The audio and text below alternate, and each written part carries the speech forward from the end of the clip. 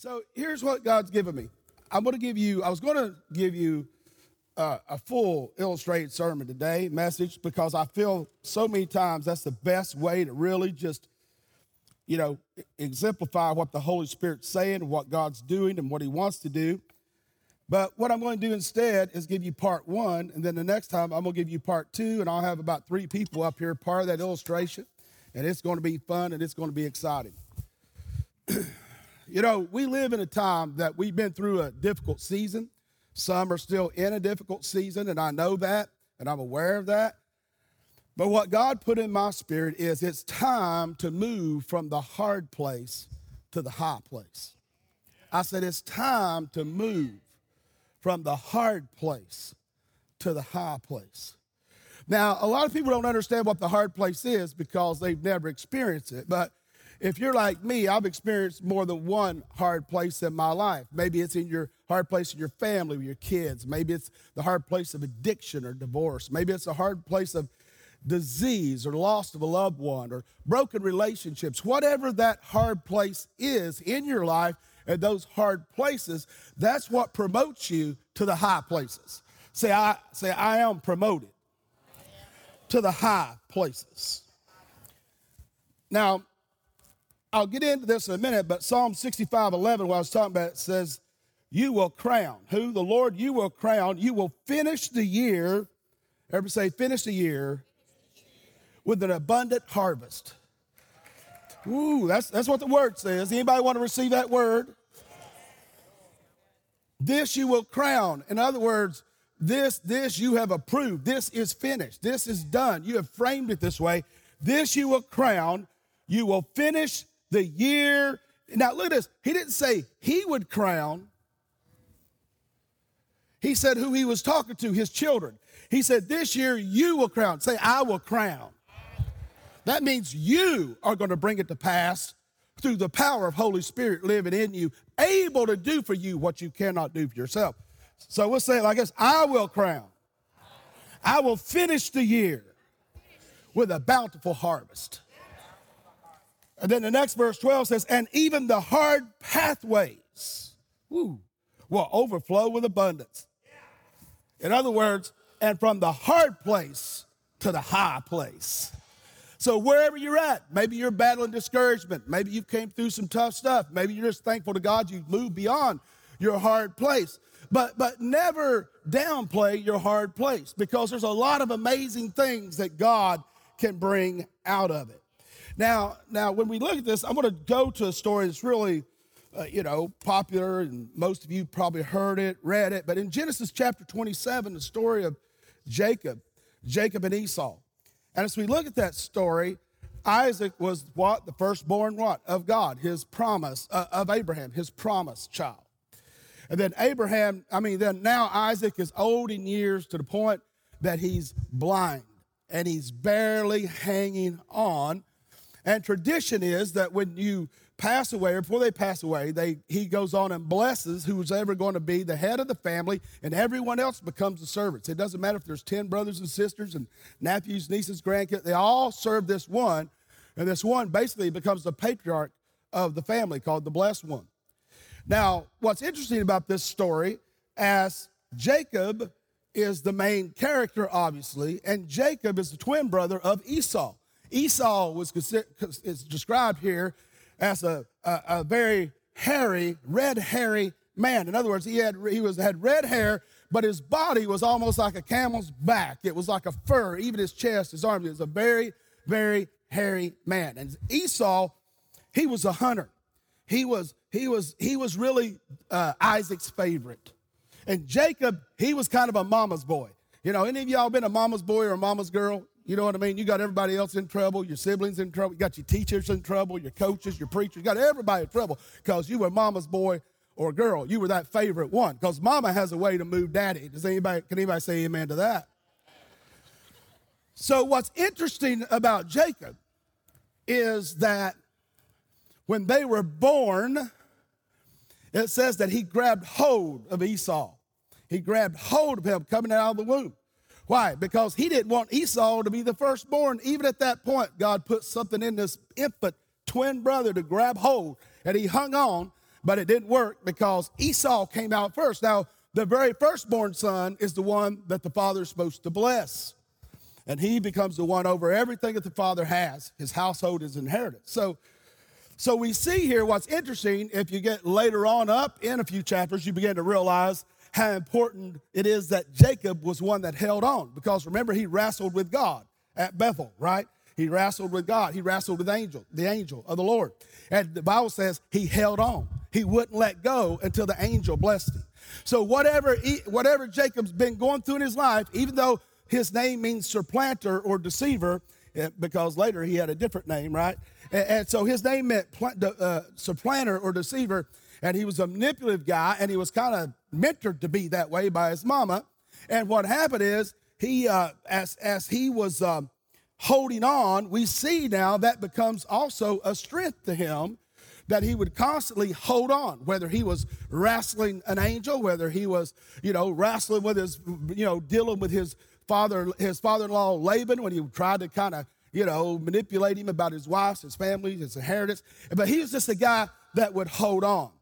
Now, what happens in this story is that as it gets time for him to pass, for Isaac to pass away, what happens is the mom, Rebecca, right, she comes up with a scheme, a conspiracy, and says she overheard Isaac say to Esau that, go out and get me some venison, and once you eat it, I'm going to bless you, and then I'm finished. So Esau is excited. He goes out because he was the hunter in the family, and he was going to get this great game. Mama heard it. She told Jacob, let's go to Walmart. Let's get you a bunch of fur. Let's get you a bunch of wool that feels like a man's hair, and we're going to glue it on you with some crazy glue. We're going to come back and make your daddy believe you're your brother. Wow. I know that's wasn't exactly that way, but they did put stuff on him, and they did make him feel hairy. And he fixed the favorite food that his dad they got him some venison somewhere and fixed it. He goes in, and he's sitting there with his dad, and he talked to him. He said, well, is it time to bless me now? And he said, well, I'm blessing Esau. You don't sound like Esau. And then he said, come near me. And when he came near him, because they rubbed the venison on him and everything, he said, oh, you smell like venison. Yes, your hair. Oh, yes, you are my son. And he began to bless Jacob, and Jacob stole the birthright of his elder brother Esau. And when Esau finds this out, he's going to kill him as soon as he can. But he had to wait till his father passes. In the meantime, his mother, Rebekah, sends him off to relatives, and her brother Laban, in another area, and he began to raise up there and establish his family and all that. Now, what's interesting, as we begin to look at this, even whenever he was coming out in Genesis 28, he had been so faithful to Laban, and Laban deceived him. He wanted he wanted his wife, and was it Rachel? Yeah, he wanted Rachel, and yeah, I'm tired, okay? I slept 3 hours, maybe 2 hours. But I'm going to get this out to you because I got to set this whole thing up. So he was deceived. He said, so if you'll serve me 7 years, take care of my sheep, my cattle, and all that. He did. I'll give you Rachel. That's who he wanted, right? And so he wanted Rachel. But he lied to him. He didn't give him Rachel. He gave him Leah, her sister, who obviously wasn't as attractive, and he wasn't as in love with her. And he slept with her. It was dark in the tent. They didn't have electricity in those days. And the next day he sees, wow, this is not my girl. This is her sister. And he said, I've been duped. So Laban said, you got to work 7 more years. So he worked 7 more years, grew the business and the family business out the roof like 20-fold. It was crazy. And then finally gives him Rebekah. But then he was going to deceive him, the father-in-law Laban, out of everything he had and manipulate him. And the Holy Spirit, God, angel of the Lord, told him to leave. As he's leaving, Laban comes hunting him down because his wife Rebekah stole these valuable idols that Laban had that were worth all kinds of money. Plus, he wanted to get them all back, and the cattle and all that. And what happened is, it says he's basically running for his life, concerned that his father-in-law bringing his troops is going to kill his wife, his kids, his families, and all of his servants and take what he had. And he began to cry out to God, and God said, you will be okay. You will be fine. I'm going to bless you. So he did. So they worked it out, but here he is stressed out, right? He's got to go home because the angel told him to go home and he would be well. Well, that's all right, but is Esau dead? You know, they didn't have a phone to text or call or email. Is Esau still living? Because if Esau's there, he's going to kill me and take what I have because I deceived him. And so we see now that we come to the place in Genesis 28, and that's where I want to get to with you. And let me read that to you for just a moment. Genesis 28, beginning in verse 10. It says, Jacob left Beersheba and went toward Haran. And when he came to a certain place and stayed there that night because the sun had set, taking one of the stones of that place and put it under his head. One of the stones, put it under his head, and lay down on it to sleep. And he dreamed, and behold, there was a ladder, right? There was a ladder set up on the earth, and the top of it reached to heaven. And behold, the angels of God were ascending and descending on this ladder. Really, it talks about that being the very first portal that God, he created one portal, but it didn't stay open when he kicked Satan out of heaven and he's a third of the angels, right? But other than that, the portal to go back and forth, the portal to receive God's blessing and transfer things, and angels could come and go. We see that happened really right here in this place, and that portal is where heaven was touching earth for the very first time, and earth was touching heaven for the very first time. And so we see that the ladder was set up on the earth, and the top of it reached heaven. And behold, the angels were ascending and descending on it. And behold, the Lord stood above it and said, I am the Lord, the God of Abraham, your father, and the God of Isaac. And the land on which you lie, where he was laying, there on a rock, I will give to you and your offspring. Your offspring shall be like the dust of the earth, and they shall spread abroad to the west and to the east and to the north and to the south. And in you and your offspring shall the families of the earth be blessed. Man, that's a pretty big burden, right? Behold, I am with you and will keep you wherever you go and bring you back to this land. For I will not leave you until I have done what I have promised you. Then Jacob awoke from his sleep. Surely the Lord is in this place, and I did not know it. And he was afraid and said, how awesome is this place? This is none other than Bethel, or the house of God. And this is the gate of heaven. That's the reason I named this place Bethel, the house of God. And it's where the gate of heaven, where God's power and his spirit, his angels flow freely to and fro.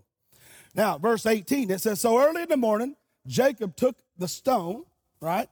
He took the stone, he put it under his head, and he took the stone that he had under his head, and he set it up for a pillar and poured oil on it.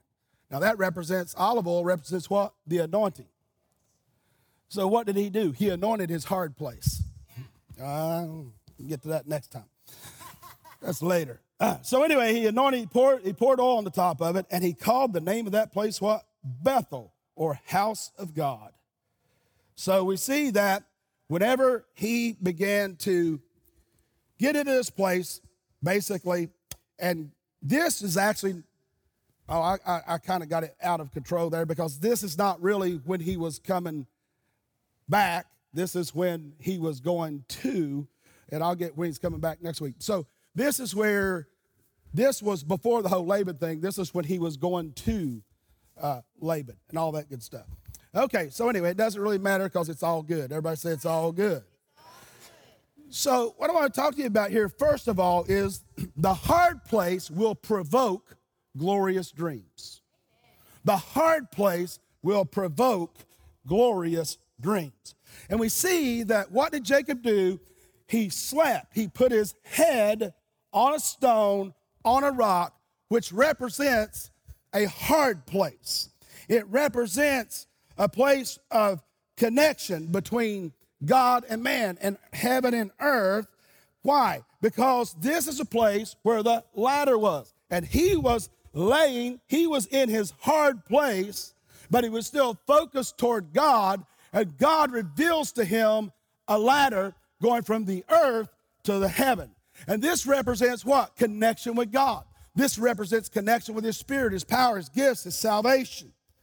But what I want you to realize is we're going to get into that more the next time. We'll hit it some today. But what I want you to get today is this. Before you get your glorious dream, you're going to face a hard place. Before you step into the glorious dream that God has for your life, whether it's a natural dream about family, provision, or it's about vision, ministry, calling, whatever it is, whatever that glorious dream, what's glorious mean? It comes from the word glory, doxa, and it means God made visible, God present, God seen. So what I want you to realize is before that dream that you have in your heart as a son or daughter of God, that's going to make God seen, that's going to make God visible, that's going to bring God's presence wherever you are, before you experience that, you're going to have to face a hard place or maybe some hard places. And as we look at this, let me explain it a little more. What did he do on that hard place? What did he do on that rock? Yeah. So did it indicate in the scripture that he was whining, cussing, complaining, moaning, groaning? No. What did he do? In his hard place, he laid there and he slept. See, if you want a promotion to your ladder, to the glorious dream that God has for your life, to your vision, to your destiny, not someone else's, the one God created you for, put you on this planet for, what happens is you got to get to the place that even in your hard place, you can rest in God. Even in your hard place, you can sleep. Even in your hard place, you can praise. Even in your hard place, you can live in joy. Even in your hard place, you know you got victory. Even in your hard place, you know you're the head and not the tail, above and not beneath. Even in the hard place, you know no weapon formed against you is going to prosper. Does anybody believe that this morning? But I want you to realize, as we look at this, it really goes as something throughout the entire Bible. When we see this hard season, we see it from Genesis to Revelation. It's like a continual meta-narrative. What is it? There's a desert before the promised land. There's a drought before the rain. And there's a cross before an empty tomb. In other words, no pain, no gain.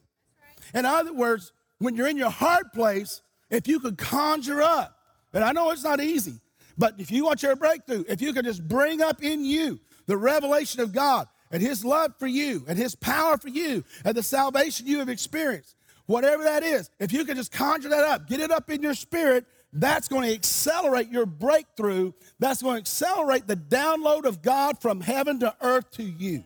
Does anybody believe that this morning? So whenever we look at this and we think about it,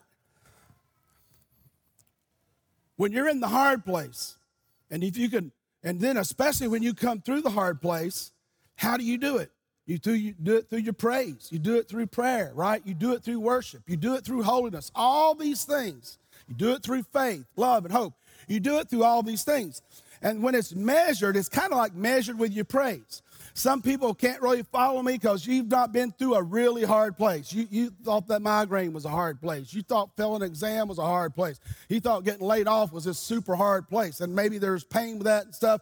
But I'm telling you, there's other hard places that make those look tiny and small. And I want you to realize that when you go through your hard place, that you got to realize that the hard place that you're going through, ever how big it is measuring the size of your upcoming blessing.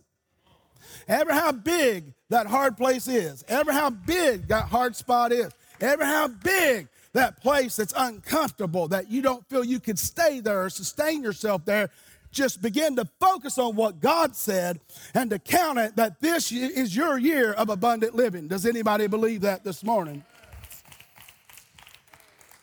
So in other words, you can measure the size of your upcoming blessing, what? By the magnitude of your current tribulation. Your current tribulation will tell on itself of how great your blessing is that God has for you and for your family and those attached to you. Now let me remind you, you're not defined by the hell you're going through. You're defined by the heaven you're going to. Let me say that again. That's good. You're not defined by the hell you're currently going through. You're defined by the heaven you're going to. Does anybody believe that this morning? So the hard place does not define you, The hard place defines who you really are. You think you are something right now. You may be a Jacob. You may be a supplanter. You may be deceptive. But I'm telling you that later on, you're going to be what? Israel is going to be your name. You're going to change from Jacob to Israel. In other words, that means joyous, right? Happy. You're going to be turned and transformed into joy. You're going to be turned and transformed into the anointing and the legacy and the inheritance of God. So what I want you to realize, listen to this. So here's what God promises when you're in the hard place.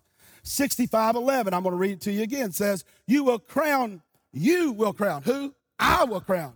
The son and daughters of God will crown you. And you will finish the year with a bountiful harvest. I mean, man, if you start thinking like that, what's the devil going to do with you? He's tired of wasting his energy on you. And even the hard way, even the hard pathways will overflow with abundance. In other words, when you're in that hard place, begin to focus on the promise that God made over you so that you can achieve and rise to the high place that God called you to. Because he didn't call you to be broke, sick, tired, weak, addicted, and all that. No, he called you to be the king, to operate in his image and likeness, a king of kings. He's the king of all kings. But we're created in the image and likeness of God, is what Genesis says, right? Genesis 1, that he created both them, both male and female, that we'll be in dominion, that we be in his image or likeness, and we would be in dominion, what? Over the fish, the sea, the fowl of the air, and everything that creeps on the earth. And then he said, go forth and subdue. God created sons and daughters to subdue. He created you not to just get over or get by. He created you to take over. That's what he created you to do. You hear me say it. I'm tired of hearing Pastor say, I'm the head, not the tail. Well, then start living it, and I'll stop saying it. I'm tired of hearing Pastor say, greater is he who is in me than he who is in the Lord, than he who is in the world. Well, get the world out of you, and you'll get the revelation. Oh, if I hear Hebrews 11:1 again, I bet you can't even quote it. Oh, now faith, what? Is the substance of things hoped for, the evidence of things not seen. What kind of teacher would let people just hang out and know a little bit about something and stay in their hard place? My goal is to shake you, to stir you, to provoke you, to love you, to kick you. Whatever I got to do to get you to make a decision, to step, to rise up out of your low place and begin on the ladder of faithfulness and servitude and peace and joy and holiness. That's where I want you to be, so you can be at the top, the pinnacle of your walk in God, because lives depend on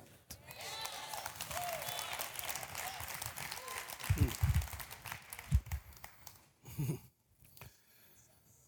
So this promise, what? This promise says that even before your year is over, you're going to be crowned. You're going to crown yourself. What? With God, with his anointing, with his power, with his word, with his promise. And he didn't say he's just going to get a harvest and get a little breakthrough. No, he said you're going to get a bountiful harvest, an overflowing, overcoming harvest. So when we look at this, when he's going to crown the year, and then you will finish the year, that year of overflow with abundance like never before. Doesn't that sound like freedom like never before? Before your year is over, wherever your pain is, there will be praise.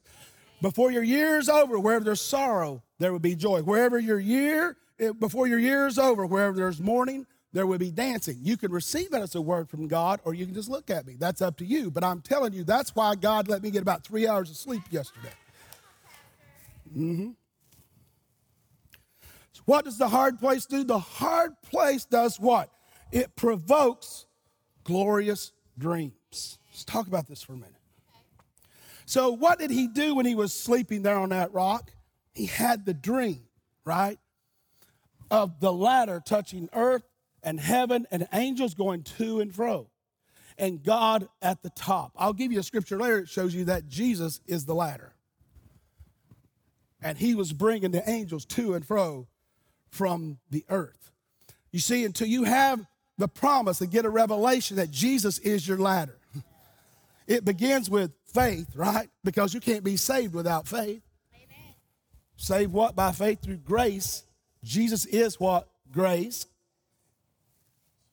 We say you're saved by faith, through grace in Jesus. You are, but really you're saying Jesus, because Jesus is grace. He is the free gift of God. and as you begin to look at that, what happens? So you got to have faith. You got to have hope. You got to have love. You got to have servitude. You got to have forgiveness. I don't want to get into the next one yet. So he had a dream here in his hard place. What happened? I want you to realize children of God should dream. Amen. Children of God should dream. Yes. We should get an opinion other than CNN, CBS, NBC, ABC, Fox News, any kind of news, wannabe news, tries to be news. They're not news, they're tattletales, and they make it up anyway. I'm not saying don't watch it for 15 minutes, get a good idea, and just shut it off, because you don't want a lot of that in your spirit. At least I don't. But your dreams are important. What are dreams? Your spiritual dreams with God are what? Dreams are drivers, and your God, what your God-given dreams serves as your destiny's GPS system. You operate by dream, and then it drives you, and from that dream, the passion comes, the fortitude comes, the want to, the study, the work, whatever it takes to pay the price, it becomes that. It becomes a GPS to get you in the destiny God assigned to you in your life. When I first got saved, I didn't know I was called to preach. In our little church, you'd stand up and testify. People would testify, sometimes 2 or 3, sometimes 8 or 9. And a lot of testifying was just telling about how good the devil was. Oh, Lord, I'm here this morning, children, but my back isn't. Oh, Lord, my legs aren't. I can hardly stand, but I just want to glorify God. Well, who did you glorify? Now, they did it instantly, right? I just want you to know, my God, I got drunk this weekend. I swallowed my tobacco and I threw up for 2 days, but Jesus loves me. Well, who did you just glorify? So when I first got saved, we had altar calls. We have altar calls here. That's why I always have altar calls. And I didn't know till God started dealing with me about 8 months, 9 months into this deal, that being saved. I'd been doing a lot, started a business. I was doing a lot of things, started this Christian network for sports. A lot of people getting saved in the community. But he called me to preach. Now, I stand up and give my little testimony, and all the little mamas say, now, honey, you're called to preach. Yeah, thank you. But I didn't want to be that preacher living out in a little block building, near the church somewhere. To me, it meant poverty. I can do a whole lot more of my business. I can do a whole lot more for God than that. I'll just serve I love my pastor. I don't need the pastor. Then I became a youth. Then I received the call to preach. And when I received the call to preach, and there was a whole struggle for about 9 months into that I had to kind of renew my mind about what I believed. I had to renew my mind about the promises of God. And all of a sudden, man, I just started getting dreams and visions of pastoring someday. Then I had dreams and visions of being an evangelist. And I had Mom, we owned a restaurant, and really we owned 2 restaurants at that time. I did, and she ran them, and I had multiple businesses in the co-industry and stuff. So I was doing pretty good. But I was burning because I was helping do the youth, and I would preach once a month. But I was burning to pastor. And so I was just really searching, well, should I plant a church here? Let's go down. There was an old abandoned carpet metal store out in nowhere. And I'm like, look, man, this is great. Mom, look at this. I can buy this. I can do this and this. And she looked at me and said, son, why would you want to have a church? There's nobody here. And if they were, they wouldn't come to this. God's got more than that for you. Then I say, okay, later I text, Mom, what about over here in this city or this county? Son, just wait on God. What was it? It wasn't my destiny yet, but the promise provoked me, became my GPS. I kept pursuing, I kept pushing, I kept seeking. I had setbacks, I had hard places along the road. I had tough stuff happen to me along the road. But there was that GPS system in there from a dream God that I would be a spiritual leader and a pastor someday. And I just couldn't get rid of it. And when I was 28 years old, God called me to leave business and go to Columbus to serve Pastor Rod and go to college. And the rest is history. But I want you to realize it doesn't matter who you are. You got to tap into your GPS system. Let me help you. I don't even think you have to do it no more because, the new cars. But if, your car's 5 years or older, you got to update that GPS system. You got to get a download to update. There's a lot of people in this room and under the sound of my voice, you need to update your GPS system. Because if you don't have passion for the dream, and if it's a dream that seems impossible, and if it's not a dream that seems impossible, if it's not a dream that people surrounding you turn their backs on you, if it's not a dream that whenever they see you, how do you know it's God's dream? Whenever you tell it with somebody, they think you're crazy and you lost your mind. You know how you know it's God's dream? When you tell somebody in a group of people and they don't hang out with you anymore. And it's a dream when people laugh at you and think it's a joke. But I got good gospel news to you. You're tracking on a different GPS system. Your destiny is not tied to them. What does that do? That just separates what? The wheat from the tares. And God is just, you've been surrounded. You got to watch who you surround yourself with. If someone can't celebrate your dream, no matter how out there it is, then you don't need to hang out with them. Well, I just think, it's not your dream, but shouldn't you? No, it's my GPS. It's my destiny. Now, it doesn't mean you're silly if you're not under spiritual authority. You're silly if you're not teaching, being taught, and being trained. You're silly if you don't have spiritual leaders in your life. Number one, if you belong to a church, your pastor should help you with big decisions in your life, like marriage, like, moving to another city or church, or like starting a ministry, being in ministry, receiving a call. That's what your pastors and elders are for. Right? Because that's just dumb. When you get with people that's going to agree with you because they like you, they don't have the knowledge or discernment, or maybe they do, they don't have the courage to tell you. Do it right. Because however you enter the next place is determined how you leave the last place. And Stephanie and I have lived by that, and God has blessed us every step. I never left the little Nazarene church until my pastor blessed me to leave. I never left the church I received the baptism of the Holy Spirit in until Pastor Curry blessed me to leave. I never left Pastor Rod until he blessed me to leave to come here, and this is just where we've been for 22 years, and I think we're blessed. So, yeah. So if you want to walk in the glorious dream that God has for you, don't sell out. Sell out for your feelings. You're coulda, shoulda, woulda someday. You're just full of should. Get it out. Get the should out. Or you're full of could. I could. You sound like me when I first got called. I'd only been saved 2 years. Could what? What could you do? What could you do? What is in you right now to deposit in someone else? Until you get, well, Pastor, it's not my responsibility to grow you. That's right. It's your responsibility to seek growth. Right? We got groups and leadership groups, and I've had Bible school here multiple times, but, 1% of you would show up. But the ones that showed up, you're here praising God, starting businesses, ministering. And anyway, I don't know. Maybe I'm just cranky and tired. I don't know. Or I may be prophetic. I may be pathetic. I may be prophetic. I don't know. So we see Jacob has a dream on the rock, and it's the hardest place he's ever been in, right? And what happens? The only thing getting you up is going to be the dream. And if you don't have a dream yet, just get in agreement with Acts 2:17, which is quoting the prophet Joel, says, in the last days. Anybody believe you're in the last days? Yeah. In the last days it shall be, God declares, that I will what? Pour out my spirit, who? All flesh. Anybody got flesh? You qualify. I will pour out my spirit on all flesh. The problem is people don't receive it. We call it conviction to be saved. That's really the Holy Spirit being poured out and you trying to get you to invite him in.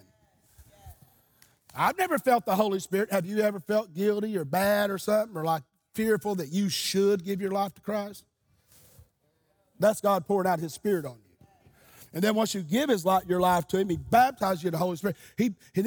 You're filled and overflowing with the Spirit. And the Spirit of God, the anointing of God, is in you for your sake, but on you for the sake of others. And then that's when you can begin to multiply out and do a great, glorious dream. Does anybody believe that this morning? says, poured out on all flesh, Spirit on, and what? Your sons and daughters shall prophesy. And your young men, not prophesy. And your young men shall see visions. And your old men, what? Shall dream dreams. You're never too old to dream. If I'm dreaming, and I'm 60, I'm 70, I'm 80, what's God doing? He's resetting my GPS system for my destiny. He's resetting my GPS system for my destiny. He's stirring me. He's challenging me. He's calling me to a higher calling. He's calling me to whatever is next, whatever I got to do, or ever how deep I got to go, or ever how much I have to be all into something. What is that? God, when he begins to give me dreams, man, it's not something you just throw away. You write it down, you hang on to it, whatever you got to do, because that's going to be the passion and the motivation to bring up your GPS system to cause you to drive after that dream. Drive after that dream. Drive after that through the destiny God created you to have and God created you to be. Is anybody a dreamer in here? So God's people, what, are always dreaming. And as we realize that, we're always dreaming. I told you what, how you know you're dreaming, right? You know your dream what? If your dream's so big, what? You share it with other people and they question your sanity. They think you're crazy, right? So if your dream doesn't provoke what? The people around you to say, wow, then it's probably not God's dream for you. So just saying. Next, but the moment the dream comes out of your mouth, and it's so ginormous that's why you have to be careful who you share your dreams with. Don't be like Joseph. You may not even be able to share it with your own family right now. You just got to let it sit. You got to let God bring the right people around you so that you can share your dream with. That's why you can come to your spiritual leaders and share your dream, whatever it is. Never be ashamed of your dream. You know, as a kid, when I wanted to do something so bad, I think it's a 50-50 situation. Mom's going to let me do it. I wasn't going to just present it to her. I was going to be like Jacob and manipulate and make it good, make it whatever, and sweet talk and schmooze and use my sales gift, right? And I got it a lot, but sometimes I didn't. But what? She probably would have let me do it anyway, but I felt like I was in control, right? And what I want you to realize, you're not in control. When you're saved or born again, you are dead in Christ. Dead in Christ, the hope of his glory. What? The hope of his manifested presence. You are the hope of his manifested presence. You are his voice. You are his hands and feet. You are his wealth in the earth. You are his cattle in the earth on 1,000 hills. You are his resources right here and now. And if you don't open up and dream, and if you don't open up that GPS system to get you to your destiny and fulfill that destiny for God, then that's a void area that God can't use. That's why he pours out his Spirit on all flesh. Who thought Dalton would get saved? Who thought Dalton would be alive till he was 21 to get saved? And my goodness, whoever thought Dalton would be married and not divorced, whoever thought Dalton would be no longer addicted, whoever thought Dalton would be a preacher, whoever thought Dalton would get his master's of divinity, whoever thought Dalton would preach the gospel in about 8 different continents and plant churches on 3 different continents, whoever thought Dalton would serve some of the greatest ministers that's ever been on this planet, Dr. Lester Sumrall and R.W. Shambach and even Pastor Rod, all the things that's been poured in and all the big people you've seen on TV, and I've been with most of them privately. Dwight Thompson, it doesn't matter. T.D. Jakes, I was with him for a week, served him. I've been with all of them. But that's where my GPS took me. See, you get messed up on your dreaming because you try to write your GPS. And you end up nowhere or somewhere you wish was nowhere. You don't write the GPS. God does. The Holy Spirit does. So the reason I got to allow myself to dream, the reason I got to allow that passion to stir up, the reason I got to trust God and I got to hang on to his promises, what? Is so he reveals his GPS system and then hit play and I can just follow it. Honey, you're not leading God. He's leading you. Well, he's supposed to. Not necessarily, I guess. Yes, Holy Spirit, I get it. I'm sorry. I'm about to wrap up here. Just setting you up for the next one. Let's see. Ooh, that's good. Ooh, that's good too. So there are people that used to be around you that are no longer with you. And the reason it's so uncomfortable for you is not that they were the right person that left you. It's uncomfortable for you because you depended on them so long. Wow. Who you depended on? It's like, the little prom girl that couldn't get a date to prom. She's not going to call the prom queen. She's going to call another little girl who probably didn't get a date to prom.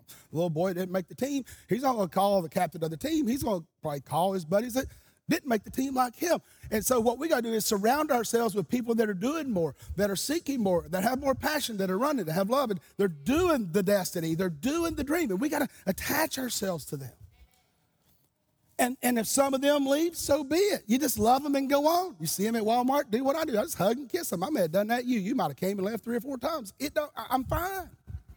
Because if God needs you to be somewhere else, God bless you. I pray over you. I'm fine. Because I don't depend on you. That's right. And I don't depend on anyone that was here, will be here, could be here, might be here someday. I depend on God. I depend on the Holy Spirit. That is my strength. That is my source. And guess what? I'm no different than you because God is no respecter of persons. And that's what? The same way it is for you and you and you and you. So let me speak just a moment prophetically to our nation. And it's stated explicitly that this is one of the hardest hours for America, that season we're in, this last year plus, and even now. And I agree with that. And a big part of that is that Christianity has taken the biggest hit that it's taken since this nation has been born. And the enemy is trying to push back the sons and daughters of God.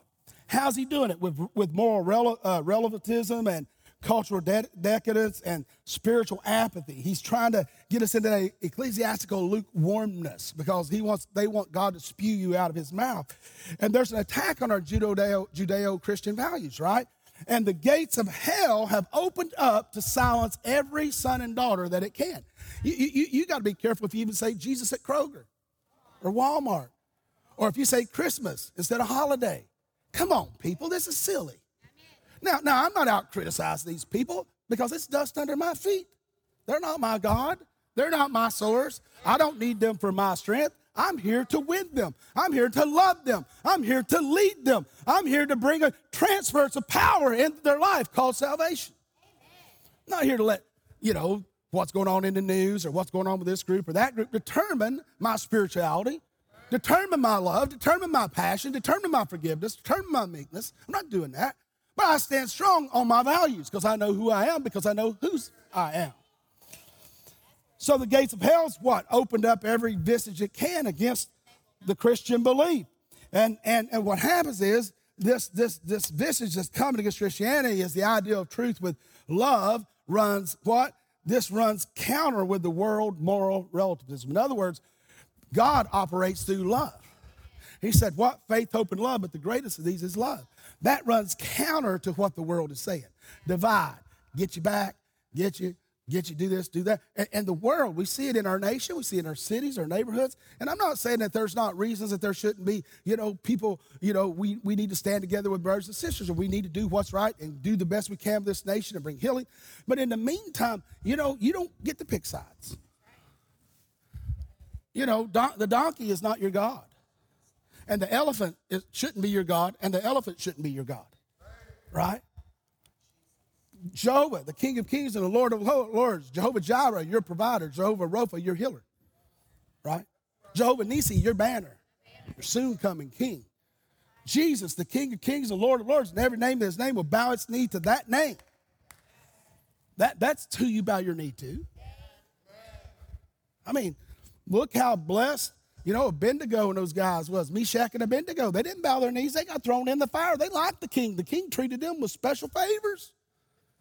But when they had to choose, somebody give me special favors and give me popularity and all that, they chose God.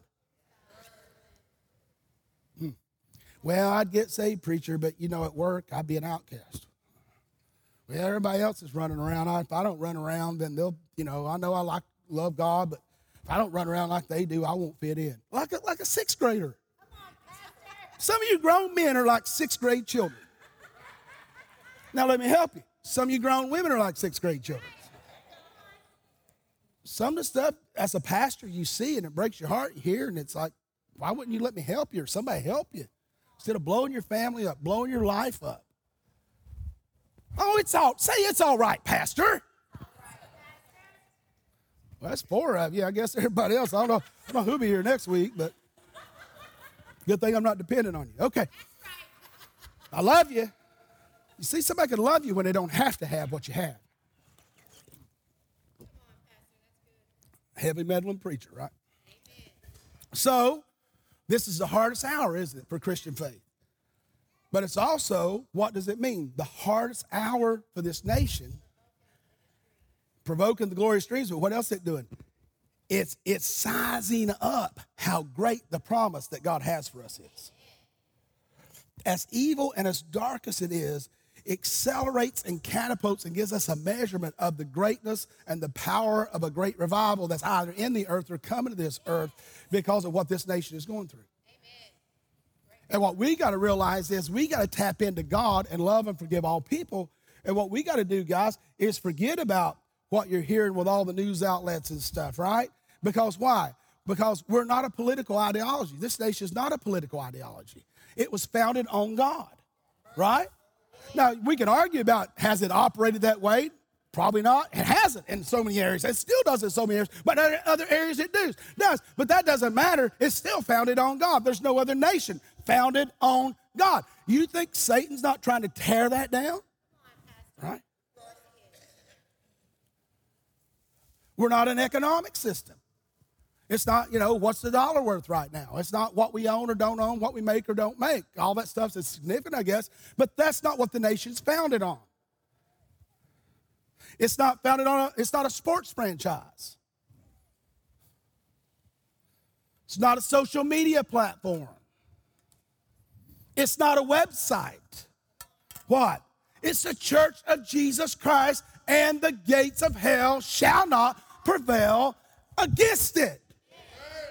And the church is not a building. The church is sons and daughters. The church is you and me and you guys out there. The church is his sons and daughters. What? And it says we, say I, have the keys of the kingdom of God. Whatsoever I bind on earth is bound in heaven. Whatsoever I loose on earth is loose on heaven. Say, I bring heaven to earth. Because heaven lives in me. I pray. I believe. I prophesy. And I live out. Thy kingdom come. Thy will be done on earth as it is in heaven. If you believe that, stand up and give God a shout.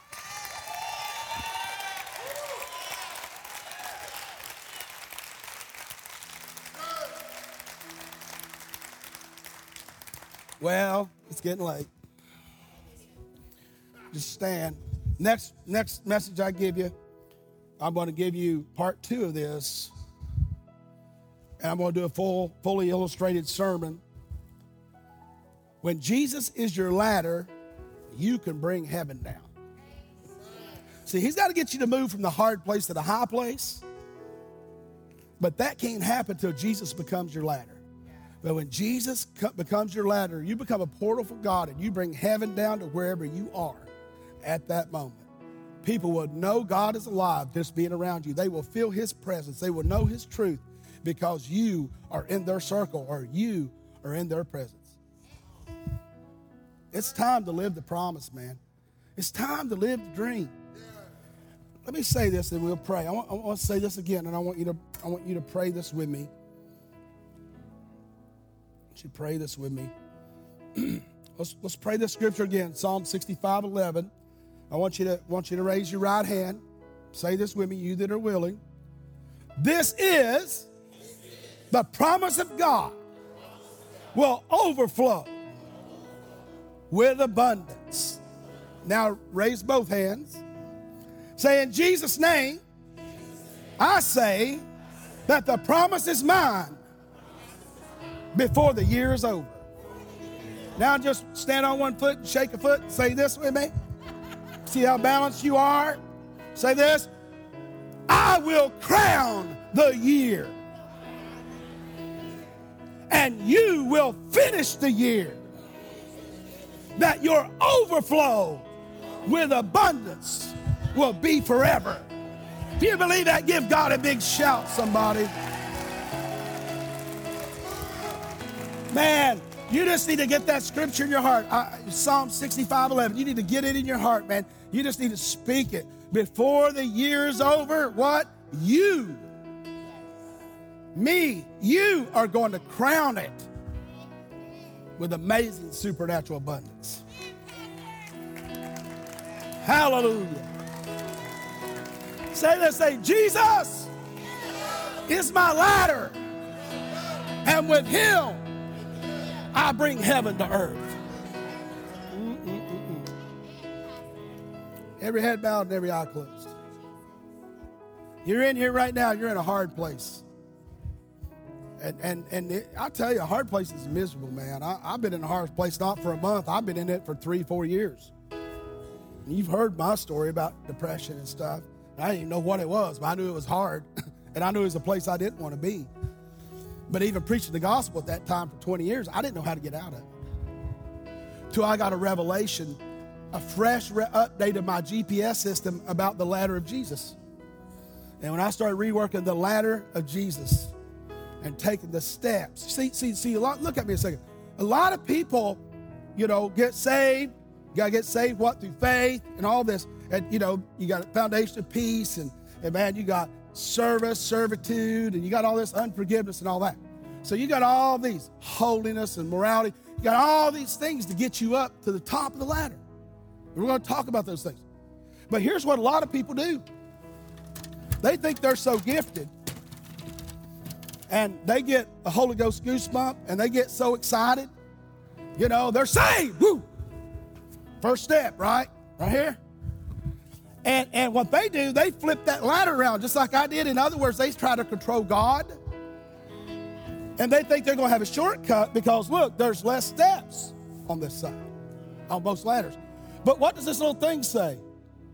Do not climb back section. Because it's not strong enough to support you. Do not climb the back section. Do not try to go through the back door with God. Go through the front door, repenting, praising, loving, serving, and giving. Don't allow the enemy to beat you up and push you down. If you're in your hard place, maybe you're a child of God, you've been disappointed, discouraged, you're far away from God.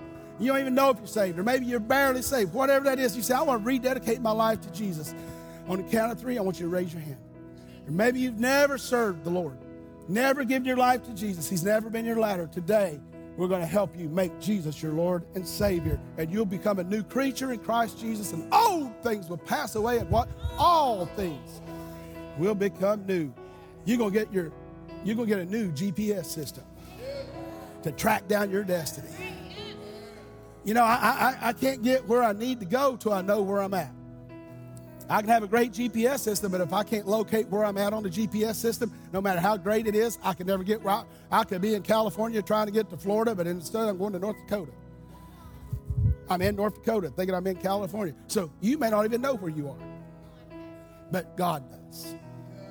You online, same altar call. I want everybody to bow your heads. You say, man, I want to give my life, I want to rededicate my life to God, or I want to give my life to Him for the first time. If that's you, on the count of 3, just raise your hand. I want to pray with you. 1, 2, 3. If that's you, just raise your hand. Thank you for those hands in the back, sir. Thank you, ma'am. Who else? You want to just get it right with God. 2 bravest people here in the sanctuary. Anybody else? You online, just type yes. And we want to pray with you as well. Anybody else here? Just in 3 seconds, we're going to pray. 3, 2, 1. Those 2. Did I miss anybody else back there? Anybody else? What do we think for those people who want to come back to God? Come on. Thank you. Praise God.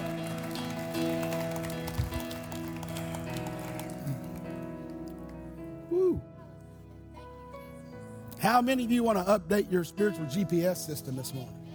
Just raise your hand and wave. I want to update that system, man. I want a fresh promise, or I want a new passion for the promise God gave. In fact, you just raise your hand. I just want to see who it is. Shh. Let's pray first for the two lovely people that raised their hand, and anyone online. Pray this prayer with them, everyone. Let's all pray this prayer. You all in the back, pray it. They're giving your life to Christ. Pray it. Say, Dear Heavenly Father, I repent of sin. I believe Jesus rose from the dead. And I believe, Lord, that as I believe in my heart, He rose from the dead, and confess with my mouth, Jesus is Lord, I shall be saved. So I believe it, and I confess, Jesus is Lord. I am born again in Jesus' name. I'm saved in Jesus' name. I am blood bought in Jesus' name. Satan, take notice. I'm no longer your property. I'm no longer under your influence. You're no longer on top of my head. You're under the bottom of my feet. And you're an ugly dog. And you need to read the Bible. At the end, it tells you lost. Give God a shout if you believe that this morning.